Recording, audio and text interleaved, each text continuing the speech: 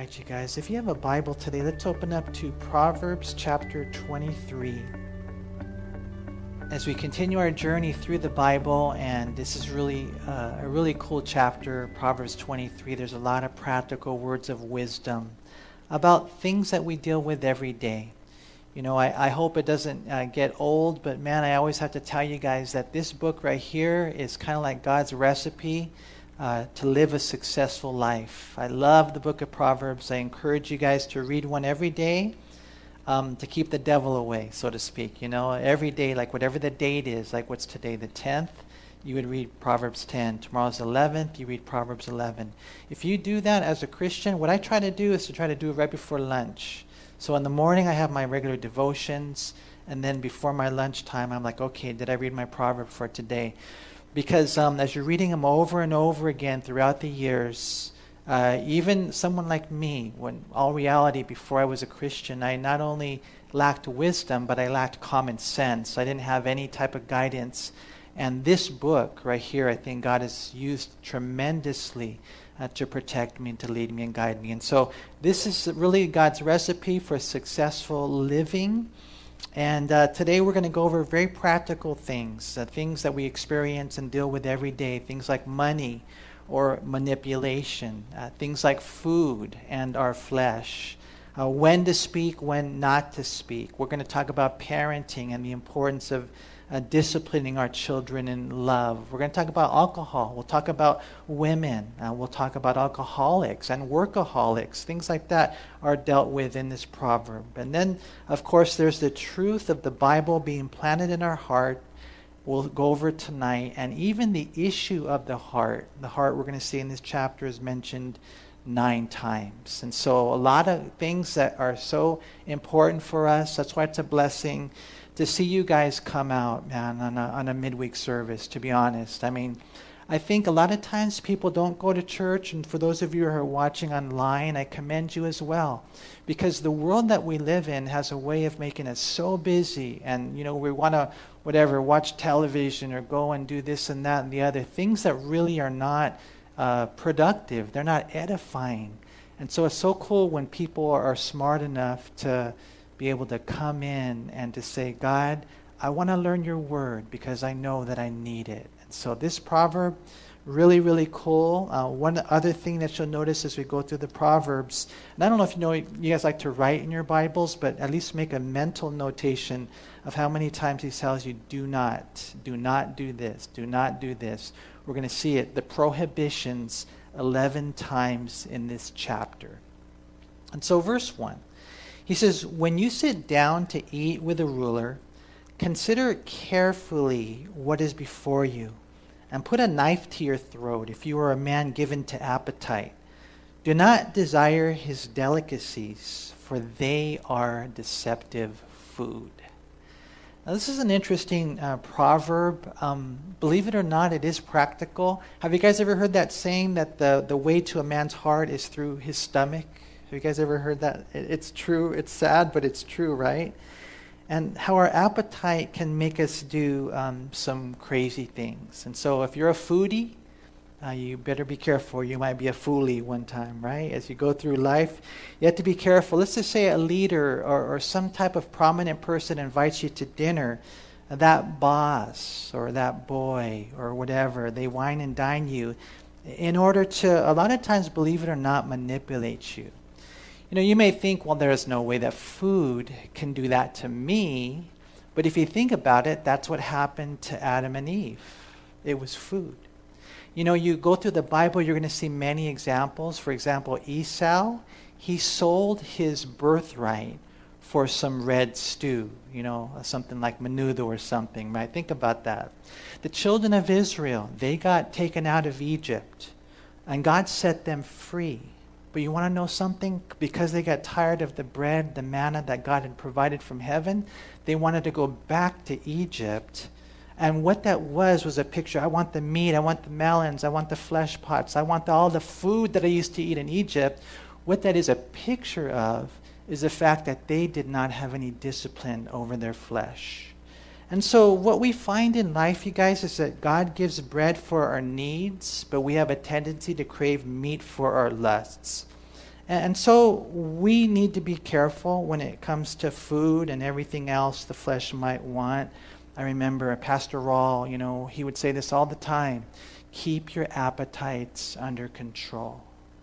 This right here would be of a leader, inviting you to dinner. It could be a friend. I've been in situations where, they invite you to dinner, and in all reality, there was ulterior motives behind it. So basically, be careful. If you go to that leader's house and you dive in and you want all that food, next thing you know, it becomes a stumbling block to you. He says, put a knife to your throat.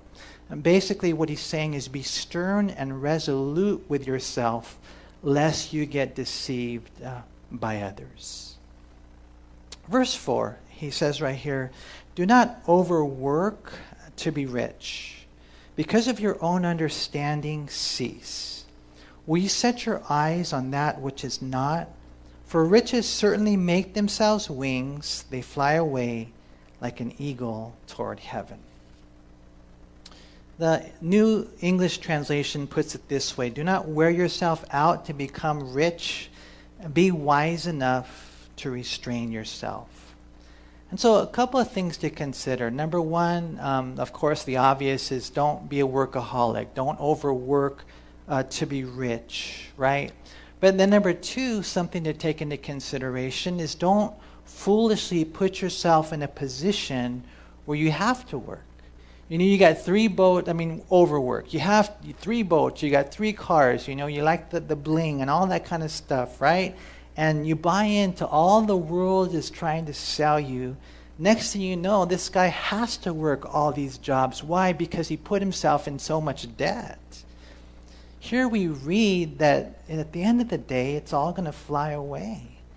If not immediately, it will eventually. That's what Jesus said in Matthew 6:19-20. He said, don't lay up your treasures on earth, because eventually the thief will take it. Eventually the rust will corrode it. It'll get old. Don't let that be where your treasure is. Lay your treasure up in heaven. What he says right here, he says, because of your understanding. Verse 4, do not overwork to be rich. Because of your own understanding, cease. I tell you what, you guys, living in the United States of America, the materialism, the way that, they sell you all these things and they tell you, you need all that stuff. Man, it's just crazy for us. It's a temptation for us. It's a distraction for us. I think that if we were maybe somewhere else where there wasn't so many amenities, so many temptations in that sense, that we might be stronger in our relationship with God. Because you realize what true treasures are. What he says right here is, because of your own understanding, cease. And you're like, well, what understanding? What do you understand about riches? Well, there's a lot of things that we could say. One thing I know is that contentment is a choice, not based on how much I have, but on who I have. Because I've been there. I don't know if you guys have ever been there. Have you ever said it? Well, I just need one more pair of pants and then I'll be content. Because now I got the 3 different colors. Have you guys ever thought stuff like that? One more pair of shoes. Oh, this is the last shirt I need. And contentment. We will never be content with the stuff that you say, I just want that. If I can just get that, it'll be enough. It'll never be enough. Because of your own understanding about stuff like that, stop it. Contentment is a choice. I have enough. With food and clothing, Jesus said, with this you shall be content.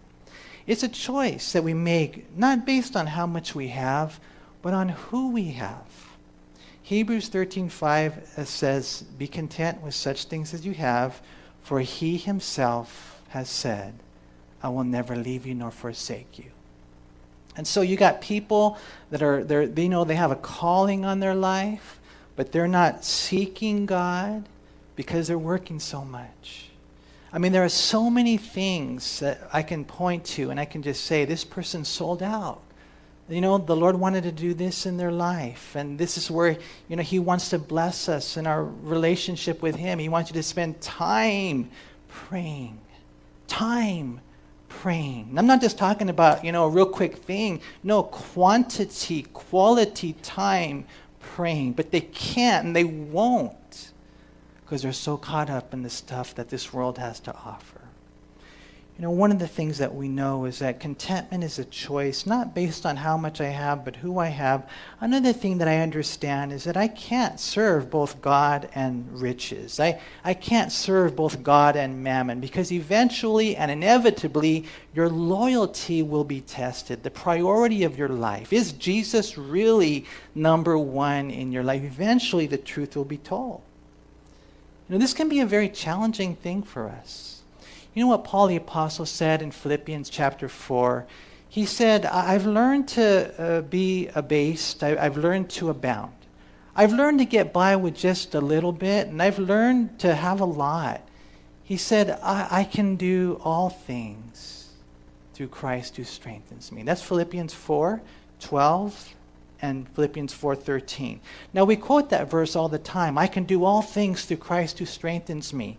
But usually we'll think about it in these crazy mountain-moving, monumental tasks. I can do this. I can, overcome this temptation, this sexual temptation, the drugs, the alcohol. I can, preach to whatever a stadium of 1,000 people. I can do all things through Christ who strengthens me. But the context of that verse is contentment. Why? Because, man, that is a challenge for so many people. So what's he saying right here? Don't overwork to be rich. I remember this one brother, he loved the Lord, man. He still does. And he's still working as an attorney. And he could have made a lot more money. But what he decided to do was, I want to put the Lord first. I want to spend time with my family. And so what he decided to do was only work 3 days a week. And so still making decent money, able to pay the bills, but not as much as perhaps other people would have if they wanted to get all the stuff that the world has to offer. So, be careful with things like this. A lot of things that we can talk about, but what we read right here is don't overwork to be rich. Don't set your mind or your eyes on things that really eventually will fly away. Verse 6, it says, do not eat the bread of a miser, nor desire his delicacies. For as he thinks in his heart, so is he. Eat and drink, he says to you, but his heart is not with you. The morsel you have eaten, you will vomit up and waste your pleasant words. Now, again, this is kind of a weird one. And then we're talking about having dinner again with somebody. We're talking about somebody who invites you over to dinner. And I think what Solomon is saying is that if you know that individual is a miser, literally one who has an evil eye, as some translations say stingy, if you know that's the type of person they are, you probably shouldn't go there. Similar to what we read earlier, but earlier we read about a ruler. Here we read about a miser. In Proverbs 28:22, it says, a man with an evil eye hastens after riches, because that's what the word miser literally is, an individual with an evil eye. Same thing in Deuteronomy 15:9, that individual with an evil eye. And so basically what he's saying right here is don't eat at their house, because he's like someone calculating the cost in his mind. Eat and drink, he says to you, but his heart is not with you. And so I don't know, I guess in one sense, I think one of the things we're learning, just believe it or not, something like this can be relevant one day, is we're learning to use wisdom in who we allow to treat us to dinner. Beware of the manipulative ruler, and beware of the penny-pinching miser. Pastor Chuck gave an example of one time him and one of the other pastors were invited to a dinner, and they went to go eat at someone's house from the church. And, they're eating, I guess it was pot roast of some sort. And so the guy asked him, hey, you want some more? And they said, sure. These are young men, fairly young men, and they had a second serving. And then, I don't know if there was a third serving involved, but basically they were kind of eating, right? And so what ended up happening is the guy, right afterwards, he said, man, usually this lasts us a week. but you guys did it all tonight, And so Pastor Chuck was thinking about this verse right here, because notice what it says in verse 8, the morsel you have eaten, you will vomit up. And he said, man, I wanted to vomit it up right there on that guy who told me that right there. I don't know. There are some people like that, where they treat you and then, one day maybe they'll bring it up. That type of heart, what he's just saying, just, be careful in things like this. Verse 9, it says, do not speak in the hearing of a fool, for he will despise the wisdom of your words. I'm getting older now. Some of you guys are younger. You probably can't relate. But I tell you what, when you get older, you realize how fast time flies. I don't want to freak you guys out or anything, but I'm thinking as I'm praying to the Lord and I'm thinking about all the things that he wants me to do, or at least I think he wants me to do. Sometimes I ask the Lord, I said, Lord, I don't know if I have enough time. In one sense, I'm running out of time. So when you're limited on time, you have to really choose who you're going to talk to, what you're going to do with your life. And so what the proverb here is saying, don't waste your breath on those individuals who really aren't open. And so you try sharing words of truth, and the bottom line is Proverbs 9:8 says the scoffer will hate you. And Jesus said they'll actually trample the truth under their feet, and then they'll turn and tear you in pieces. The Bible says in Matthew 7, verse 6. And so you have to choose, what conversations will I have? If I allowed myself, I could be on the phone all day long. But I have to be careful. So, he's just saying there's a time to speak, a time to be silent. One of the interesting things is that when Jesus was before Herod, he didn't even say a word to him. He said, this guy right here, he won't even listen to me, so I'm not even going to waste my breath. In all honesty, what we find is that time would be better invested somewhere else or in someone else who genuinely is open to the Word of God. And I've learned, even as a pastor, not that you give up on people, but you try to pour into someone, or maybe you pull someone aside and what about you, man? You want to read, or you want to get discipled, or you want to seek the Lord together. And then, you learn that some are serious and some aren't. The ones that are serious, the ones that are sincere, the ones that are open, those are the ones that you pour into. Charles Bridges said, the safe rule will be never to speak without prayer for divine guidance. Verse 10, it says, do not remove the ancient landmark, nor enter the fields of the fatherless, for their Redeemer is mighty, and he will plead their cause against you.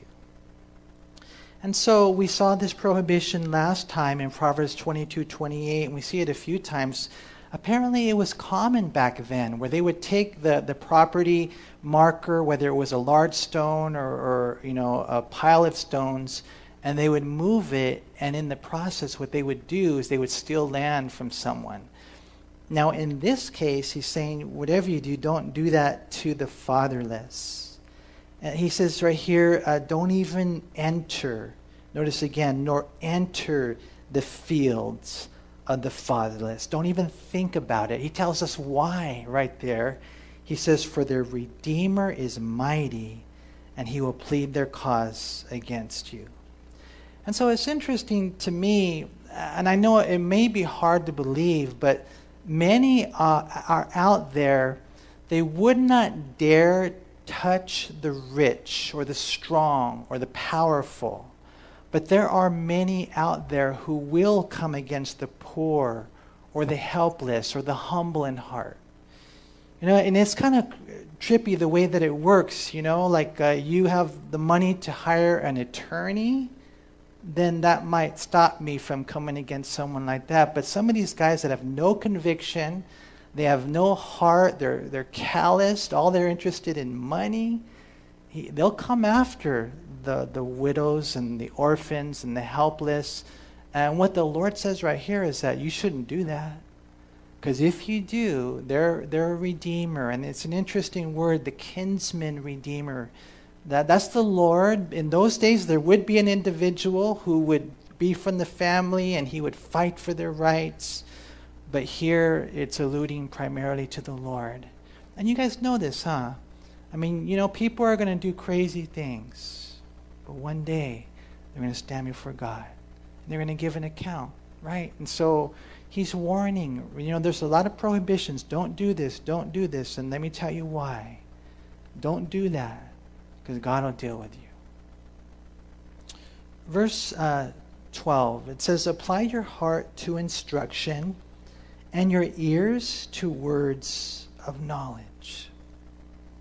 And that's what you guys are doing here tonight. That's what you guys are doing for those that have tuned in. It's kind of cool.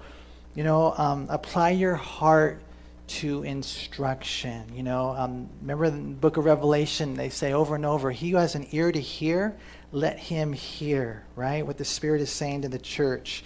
And so in life, there should be that inclination of the ear. There should be here, we read the application of the heart, and really even the preparation of the heart. You remember in the parable of the sower, the seeds in the soil, Matthew chapter 13, it talks about Jesus, how he scatters the seed, and when the seed falls on good ground, it produces supernatural fruit.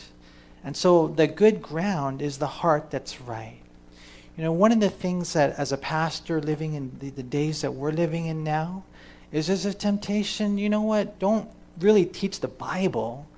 You want to tell them things that will, sensationalize them, things that will, keep them awake, because they're not really interested in the Bible.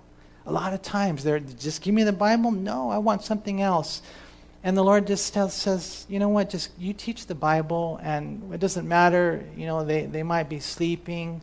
But those who have a hunger for God's word, those whose hearts are prepared, man, that's all that matters.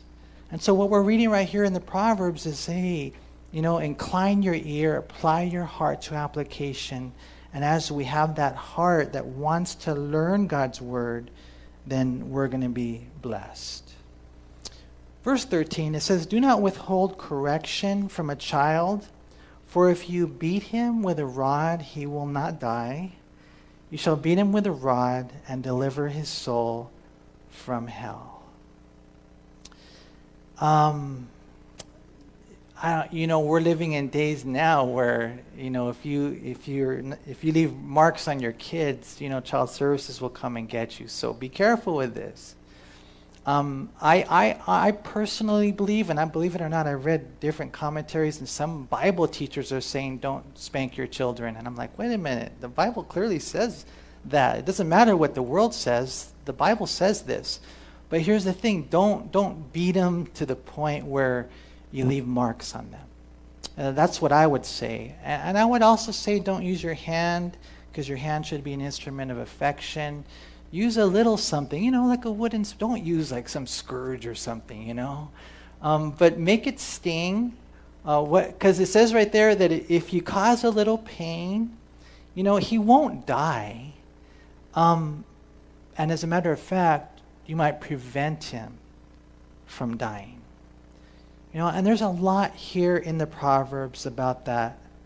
For parents. For example, we read last time in Proverbs 22:15 that foolishness is bound up in the heart of a child, and the rod of correction will drive it far from him. And before that, we read in Proverbs 13:24 that those who spare the rod of discipline hate their children, and those who love their children care enough to discipline them. The truth is, if we don't discipline our children, then what we're doing is we're neglecting them. And in one sense, what we're doing is we're leaving them to raise themselves. Think about that. A child left to himself, the Bible says, brings shame to his mother. Some parents, they don't discipline their children because they're fooled or they just want to be their friend. But other parents don't discipline their children because they're too busy doing other things. When the truth is, our children need constant attention. Parents, and I'm talking to myself as well, I would say this, that in all of life, The thing that brings the most joy to us is our relationship with God, number one.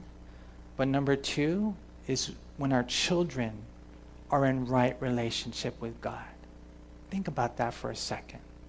And of course, we have our family priorities, but I would just say if those are the things that bring most joy to me, then that's going to be where my focus is. That's where going to be my priorities are.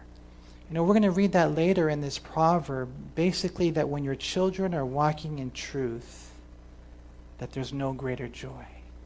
And that's why we need to discipline them. That's why we need to do it in love. That's why we need to give them the scriptures. That's why we need to be an example to them. And so there's a lot we're going to see even in today's proverb about disciplining our children.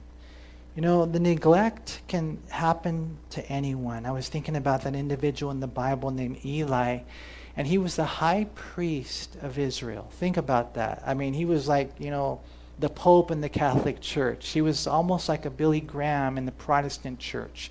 He was the high priest of Israel. But he didn't discipline his sons. As a matter of fact, he put his sons in positions of ministry, and his sons were stealing from the offering. His sons were sleeping with the women in the church.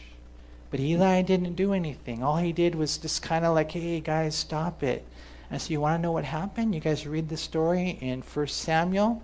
What happened was God killed his sons. And then God killed Eli. And so for us, huge thing, very important, if you have children, make sure that they're not running the show.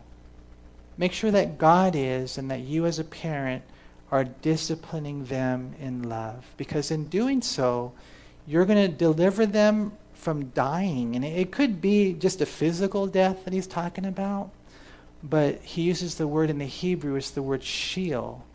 It could be that discipline is what made the difference for them eternally. Why? Because you loved them enough to chasten them.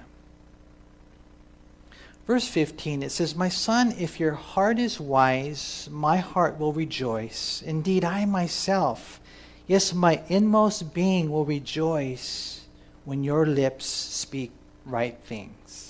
And this is exactly what we're talking about, right? The greatest joy of a Christian parent is not in the physical health of their children. It's not in the financial success of their family. It doesn't matter all that much if our kids are admired or tall or talented or prosperous or any of those types of things without godliness. And so that has to be our priority. Be careful that we, again, it comes back to worldliness. It comes back to Romans chapter 12. Don't be conformed to this world. That people are more interested in the physical or financial success of their children, oftentimes than they are the spiritual success. But what he says right here is that if our daughter's heart is wise, then we as parents, we rejoice. Yes, inside, we rejoice when their lips speak wise things, speak those words of wisdom. One person said, "The love of our child's soul is the priority and the epitome of the Christian parent's love." What could be the greatest sound that you could ever hear as a parent? Maybe you're thinking of a beautiful song or, the things that we hear with our ears, But really, what sweeter sound could there be than hearing God's word and God's wisdom flowing from the lips of our children? I love it, and I'm just going to say this with my kids. They're not perfect kids, but when we have our talks and when we have our discussions and when we get into deep things, my children, give good, godly counsel. And I tell you what, that just makes my heart leap. And that's what we want. Verse 17, it says, "Do not let your heart envy sinners, but be zealous for the fear of the Lord all the day. For surely there is a hereafter, and your hope will not be cut off." Again, something we read frequently in the scriptures, and especially in the Proverbs: don't be envious of evil people. And you might wonder, well, why would anyone be envious of sinners, right? Well, maybe it's because of the money they're making, the lifestyle of indulgence that they're living, how they're footloose and they seem to be fancy-free. It sure looks like fun, and you're looking at those sinners right there. They get to do whatever they feel like doing, and on and on and on. We go look at them, and what a nice car they have, a nice house they have, a nice job they have, and they're not even, healthy, all these kind of things. And if we're not careful, we might, envy them. I think of that psalm. Turn to Psalm 73 real quick.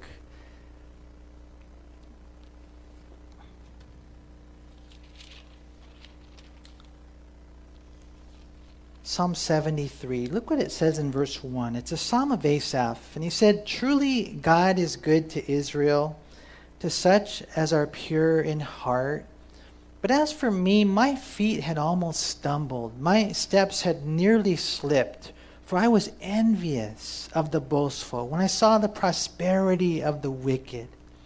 For there are no pangs in their death, but their strength is firm. They are not in trouble as other men, nor are they plagued like other men. Therefore pride serves as their necklace. Violence covers them like a garment. Their eyes huge with abundance. They have more than heart could wish. They scoff and speak wickedly concerning oppression. They speak loftily. They set their mouths against the heavens, and their tongue walks through the earth. Therefore his people return here, and waters of a full cup are drained by them. And they say, how does God know? And is there knowledge in the Most High? Behold, these are the ungodly who are always at ease. They increase in riches. Surely I have cleansed my heart in vain and washed my hands in innocence. For all day long I have been plagued and chastened every morning. If I had said, I will speak thus, behold, I would have been untrue to the generation of your children. And when I thought how to understand this, it was too painful for me. And so he's saying, man, I see the way that those people, they don't serve the Lord. And it just seems like, man, their life and all the things they say, and it's just crazy how they're getting away with it. And this guy who's writing this psalm, he says, when I was looking at their life, I almost stumbled. I almost backslid. I almost said, forget this. I'm not going to serve the Lord anymore. Because look at the way that they're blessed. They said, that was where I was. Again, in verse 16, when I thought how to understand this, it was too painful for me until, verse 17, until I went into the sanctuary of God. Then I understood their end. And that's what we're seeing back in our proverb, that as we go through life, and we're looking at them and we want to envy those who are financially successful or whatever it might be, he's just saying, don't envy them, verse 17.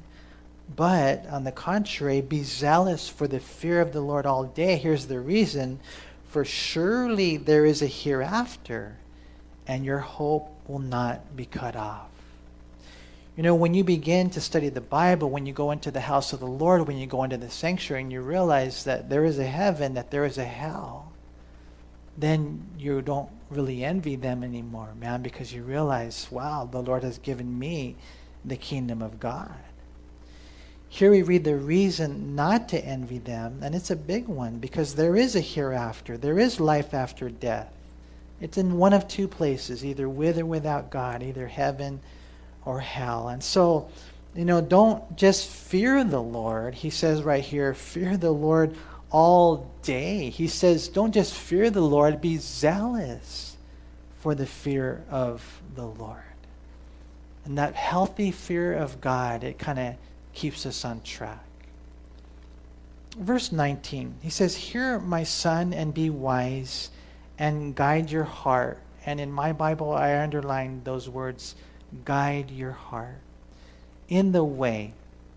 Do not mix with or be among wine bibbers or with gluttonous eaters of meat, for the drunkard and the glutton will come to poverty, and drowsiness will clothe a man with rags. And in the beginning right there, I just can't just gloss over the fact that he tells us to be wise and to guide our heart.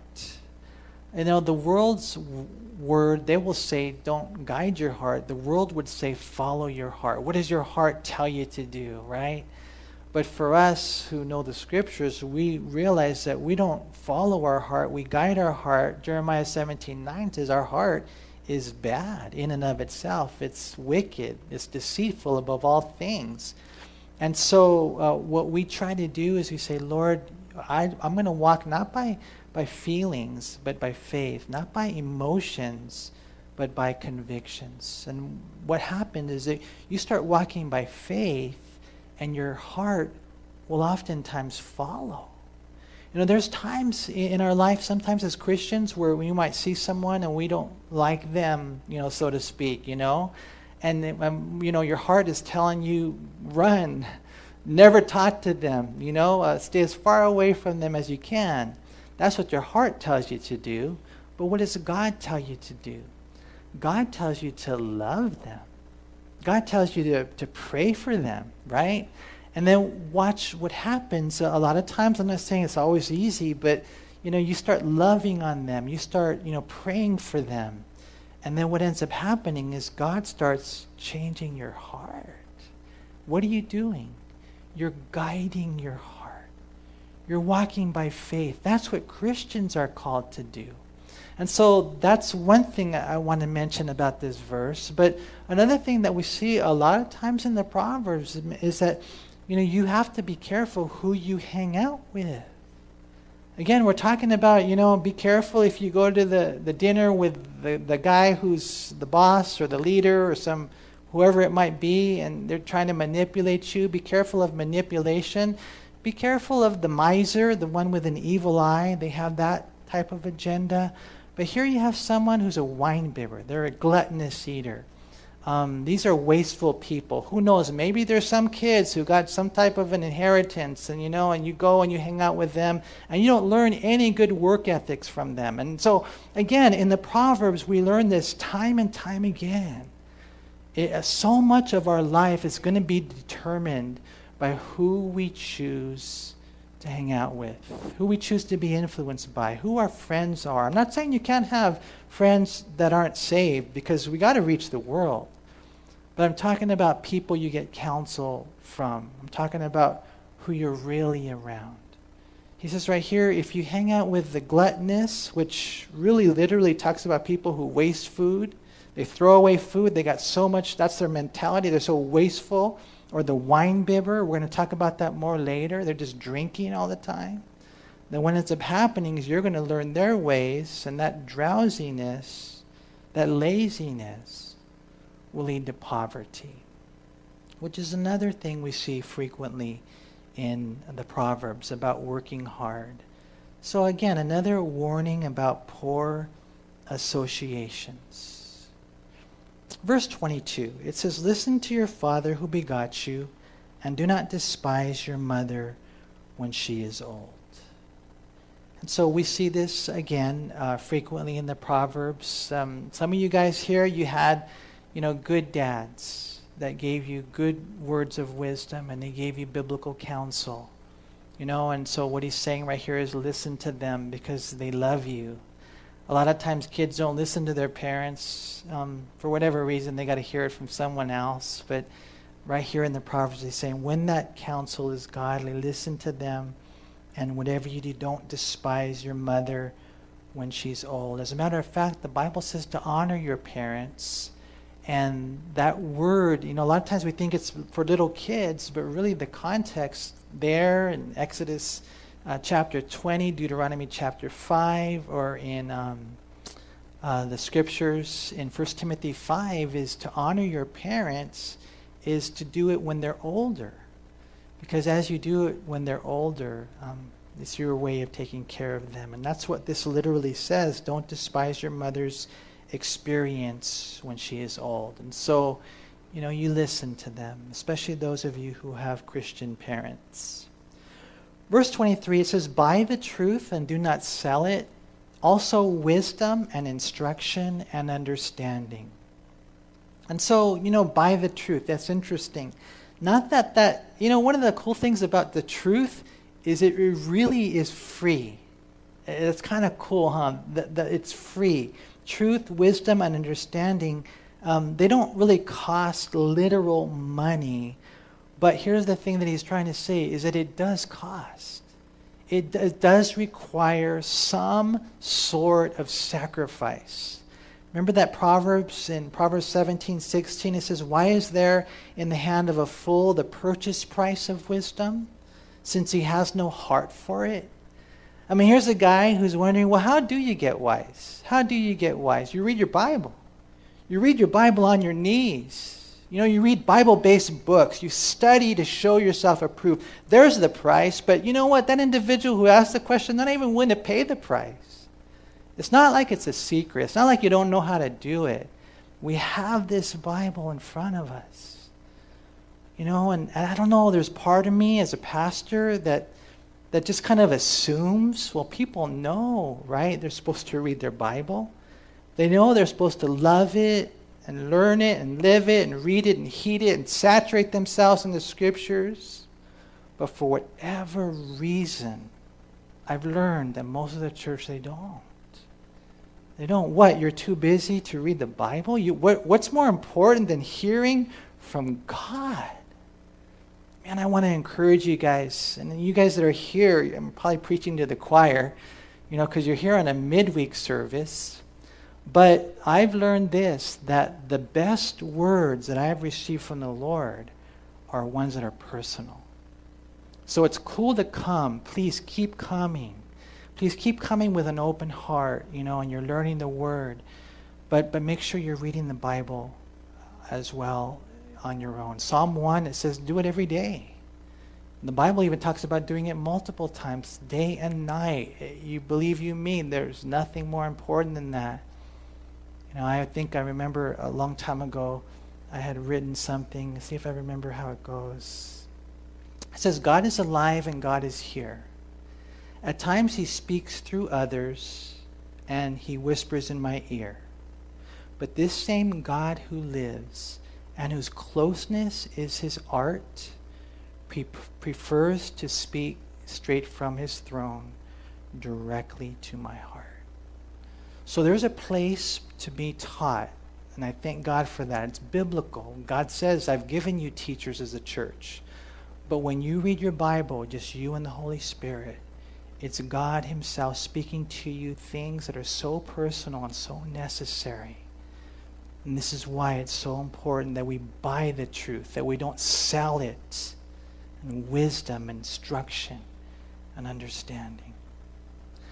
Verse 24, it says, the father of the righteous will greatly rejoice, and he who begets a wise child will delight in him. Let your father and your mother be glad, and let her who bore you rejoice. And we've talked about this already, How in all reality, that brings the greatest joy. I mean, for me, now I'm getting older, I don't really care a whole lot about all the other things. Just that my kids will serve the Lord. Well, that's what we see right here. 3 John verse 4, he said, I have no greater joy than to hear that my children walk in truth. Think about that. And that was John talking about people in the church, those type of children. But it's the same when it comes to our family. Verse 26, he says, my son, give me your heart, and let your eyes observe my ways. For a harlot is a deep pit, and a seductress is a narrow well. She also lies in wait as for a victim, and increases the unfaithful among men. And so sexual sin, the harlot, I mean, this crazy. There are girls out there that all they want to do is to increase the unfaithful among men. There are girls out there that all they want to do is take a pastor down. Why? Because the devil put that inside of their heart. And so what he's saying right here is a deep pit. It's a narrow well. In other words, you'll never escape that. if you fall in that sexual sin. But it's interesting the way that he starts, because we've all heard that before. I've preached that message. You guys have heard it. You've heard it many times. But I tell you what, even in a church like this, it's gone one in one ear and out the other. And that guy, he sits in that chair and he goes out there and he looks at the pornography, or he goes out there, he falls into sexual sin, or she falls into sexual sin. Why? I don't understand. We told you. You guys saw the warning. Why? And the answer is right there. What he says in the beginning, my son, give me your heart. The reason that they fall, the reason that they don't, they're in their trap, the reason that they ruin so much is because they have not yet given God their heart. You won't get anywhere if it's just here. If it's just head knowledge, that's nothing. The 18 inches difference, it makes all the difference in the world between Saul, who had no heart, Solomon, who had a half a heart, and David, who had a whole heart. And so we read the warning. The last thing we see in verse 29, it says, who has woe, who has sorrow, who has contentions, who has complaints, who has wounds without cause? I mean, these are people with strife. They're always fighting, needless bruises. Who has bloodshot or redness of eyes? Those who linger long at the wine. Those who spend long hours at the bar. Those who go in search of mixed wine. He says, do not look on the wine when it is red, when it sparkles in the cup, when it swirls around smoothly. At the last it bites like a serpent and stings like a viper. Your eyes will see strange things, and your heart will utter perverse things. Yes, you will be like one who lies down in the midst of the sea, or like one who lies at the top of the mast, saying, they have struck me, but I was not hurt. They have beaten me, but I did not feel it. When shall I awake that I may seek another drink? And some people, Christians, they'll tell you, well, the Bible is okay with you drinking. I mean, it's no big deal. But you know what? When you read the Bible as a whole, when you look at life, especially the world that we live in today, where wine is 8 times stronger than it used to be, I think you realize, hey, I don't need that. Look at what he says right here. This is the one who has all these woes, all these sorrows, all these fights, all these problems. They don't even know what's going on. I remember experiencing this myself, my friends experiencing this. They get into fights, and next thing you know, they're just at it again. And so what is he saying right here? God is just saying that's something that you want to avoid. Woe to men mighty at drinking wine, the Bible says in Isaiah 5:22. Isaiah 5:11, it also gives the warning to them. And then I was just kind of thinking off the top of my head different examples of individuals in the Bible and just the crazy things that happened to them. Nabal, who was called literally a fool in the Bible, he ended up dying. All that was mixed in with the wine. I think of Lot, who slept with his daughters. I think of Noah, who was naked. His sons had to cover him. I think of Herod, who made these crazy vows, and next thing you know, John the Baptist's head was cut off. All that was from people who were drunk. And so you guys, I pray that you would not be drunk with wine. Ephesians 5:18, it says, in which is a wasted life. But on the contrary, be under the influence of the Holy Spirit. The way you conquer one passion is with a greater passion. I don't need no drugs. I don't need no alcohol. I don't need no beer. I don't need no hard liquor. I don't need that stuff. Why? Because I'm under the influence of the Holy Spirit. You guys don't need that to, kind of like loosen up. Just be yourself. And you watch what God will do. There's a lot of warnings here. There's a lot of warnings. Like I said in the beginning, prohibitions with warnings and reasons that God, gives us because he loves us. But the question is, will we take them to heart? I'll close with one last thing as Daniel comes up to share with us. My wife and I, we go out on walks in the streets where we live, right? And I remember there was a time there where she would always tell me to take a stick, right? And to be honest, I didn't want to take it. I'm like, why we this? I mean, I want my hands to be clear. My watch, it kind of, keeps my motion and keeps track of all that stuff. And she, always wants me to take a stick, and I do it reluctantly. Until one day, it was maybe about 2 months ago. We were out walking, and guess what happened? A pit bull came at us, right? And he was charging. He was coming right at me. And to my shame, my wife had the stick in her hand, right? So I said, hey, give me that stick, right? I got the stick out of her hand, and you know what I did? I just pointed it right at this pit bull. If I did not have that stick, then he would have mauled us. He would have come at us. He would have had toe-to-toe. Who knows what would have won? I don't know for sure. But pit bulls, man, they lock jaws, right? And I just, afterwards, I thought about it. I'm like, Lord, it's kind of like how you always warn us, be ready. Be ready. Take these things to heart, because eventually the day's going to come when it all comes to the surface. And so prayerfully, we take this to heart, we heed the warnings, especially the one that says that if you don't know Jesus, then you will die in your sins. And I think for most of you guys here, you probably do know the Lord, but make sure you keep believing in him and you continue in the faith. And if you don't, though, that's the biggest warning of all. Because like this guy, my heart just goes out to Tyler. He's there just changing the tire. Next thing you know, he gets struck by a car and he dies. Now where is he forever? Prayerfully, his faith was real and he's in heaven.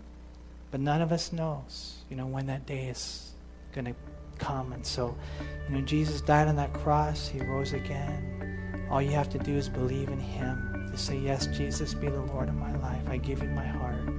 And if that's a decision that you make, he will honor that, and he will write your name in the book of life, and you can know for sure that when you die, you'll go to heaven. But you got to make sure you make that decision.